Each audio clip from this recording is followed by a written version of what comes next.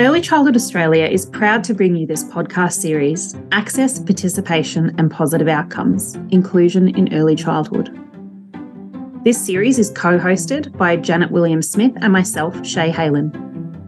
Along with our episode guests, we'll draw on experiences and professional perspectives on key practices that support you to embed inclusion in your early childhood education and care setting. Early Childhood Australia wishes to acknowledge the traditional custodians of the lands on which this podcast was recorded and produced. We pay respect to the elders past and present and to all Aboriginal and Torres Strait Islander peoples living and working in this area.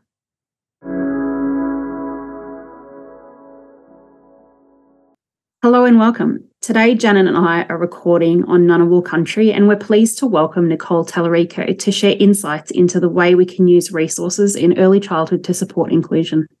Thanks for having me today. I'm really excited to be able to talk about resources in education and care spaces. And I think we often think about the physical resources that we have in our space, but people can absolutely be a really strong resource as well. In fact, an ally, if we're really going to think more deeply about that.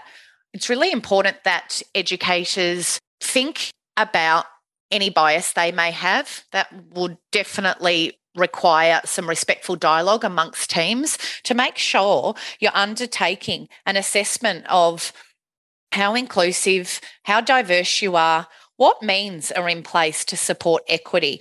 And I think our resources, when we're thinking about people, can really add value to an education and care service. Thank you, Nicole, for introducing that notion that resources aren't just things that we purchase. I think sometimes we jump to equipment when we think about resources, and I'm loving the way that you're taking us down this road of people. We know that to be truly inclusive and to really make comprehensive assessments of the needs of children and families, we have to look at the things that I'd like to hear about from you are things like our environments, our communities, our rituals, our relationships. How do we use those things as resources to make sure that our services are truly inclusive? I know many of us have seen some wonderful practices on celebrating particular rituals and ceremonies with families in relation to some of their beliefs and some of their lived experiences, and those things being really resourceful things for children to teach and learn. I'd love to hear from you about some of those things. Absolutely. If we are really going to embrace our current community and prospective families coming into our space, we need to rethink what consultation and collaboration looks like so we can truly, respectfully and authentically develop these relationships that allow families to feel comfortable to share with us their rituals, their practices, and we then can immerse those things where possible into our curriculum with children. So we may be able to incorporate specific resources into our dramatic play spaces, into our outdoor environments, but enabling families to actually be present in our space can be a wonderful asset to bringing diverse resources and really thinking outside the square. So we're not just purchasing resources, we're actually utilising our community for dialogue. And, I'm so grateful to work with many Aboriginal people and organisations. And the one thing that comes through very strongly when we are in dialogue is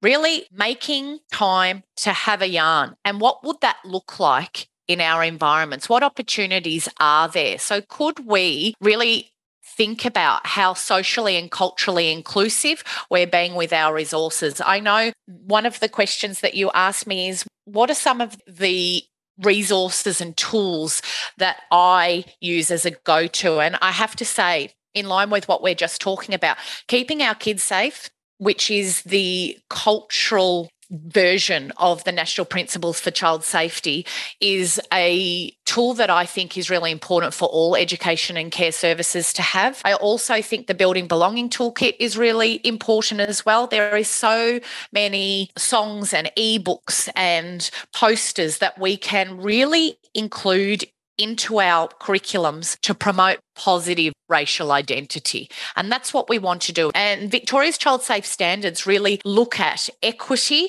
and inclusion, but also look at how we can really champion and support children to be able to grow and develop in their space, which means they must have a sense of cultural safety and well-being, social safety and well-being. So if we're looking at social safety, so Strong, Safe and Fabulous have an amazing range of resources that you can also tap into to support the people in your spaces. I think it's really important to broaden out those notions, Nicole, because when people think about resources, they tend to go straight to equipment. Yep. And what I want to hear is that the environment looks like the children that are using it. Yes. The environment looks like the children that are using it. That's They're right. not doing unto. Even as something as important is fire, fire, and so many services embrace the use of fire. I went into a service a couple of weeks ago on Groot Island. Groot Island is a mining island and it's in the Gulf of Carpentaria. And I went out with one of the VIPs to visit a service, and it was a remote Aboriginal community that was 40, Ks out of the mining area in the middle of it. And we got there, and there was all these kids from families there, Aboriginal kids and families, and it was a program attached to the school. Anyway, kids were playing, right?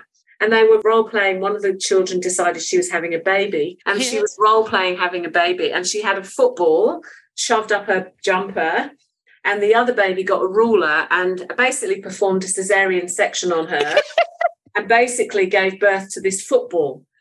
And I was immediately looking for dolls and thinking, how about cesareans? But actually, that's their lived experience. They watch their mothers having cesareans, and they don't have any dolls, so they use footballs to pretend that they're babies. Yeah. And they wrapped this flat football up in a piece of chiffon and carried it around all day. And I thought, it's tragic that they don't have a doll, but actually it doesn't really matter. But it doesn't matter. But being able to have that piece of fabric and a football to make the baby and the wrap is the resources, the open-ended resources we need. And then we ended up talking to the children about what do babies need?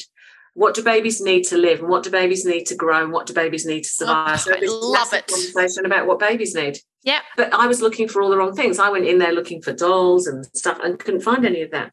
I think we've got to keep thinking when we're doing these inclusion podcasts, we've got to keep coming back to the lived experiences of children being in the space, because if we're talking to the whole of Australia, we can't be too specific. The lived experiences of children is what educators need to get into their principles in practice. Yep. And this is what you just talked about, is why I drive so harshly. Where are your open-ended resources for children to, apart from the fact that children don't have great improvisation skills because of all the tech that they've got, but for children who do not have, and I'm not even going to call it the luxury of tech, who are not brainwashed with that, they utilise what's around them. That's right. So open-ended resources is an important one, but I think it's about interpretations. Yep. And being able to enable children to provide you with interpretations of what they're doing, and then just reflecting that back to them. That's very inclusive. Yeah. Very, very much so. Yeah. You let them take the agency, which is what we talked about in the previous podcast, really, didn't we?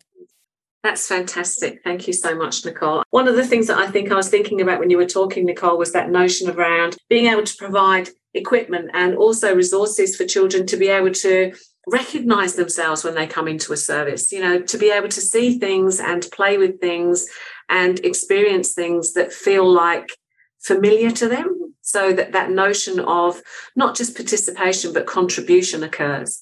We know when people get to contribute to an environment, they really do feel included, because there's a sense of ownership, because it's their environment and it's got their stuff in it and it belongs to them and they belong to it. So that's a really nice kind of way to finish off this notion around resources are almost like they're a transition tool for children to be able to bring themselves into the space. So really appreciate some of the conversations we're having with you in these podcasts. Thank you so much, Nicole. Thank you so much for having me. I've greatly appreciated the time. You've been listening to Series 2 of the ECA podcast. The copyright of this material is owned by Early Childhood Australia and all rights are reserved. The ECA podcast is available anywhere you might listen to podcasts. And we hope this series supports you in feeling more confident to develop inclusive strategies and support a strong community rich with diversity.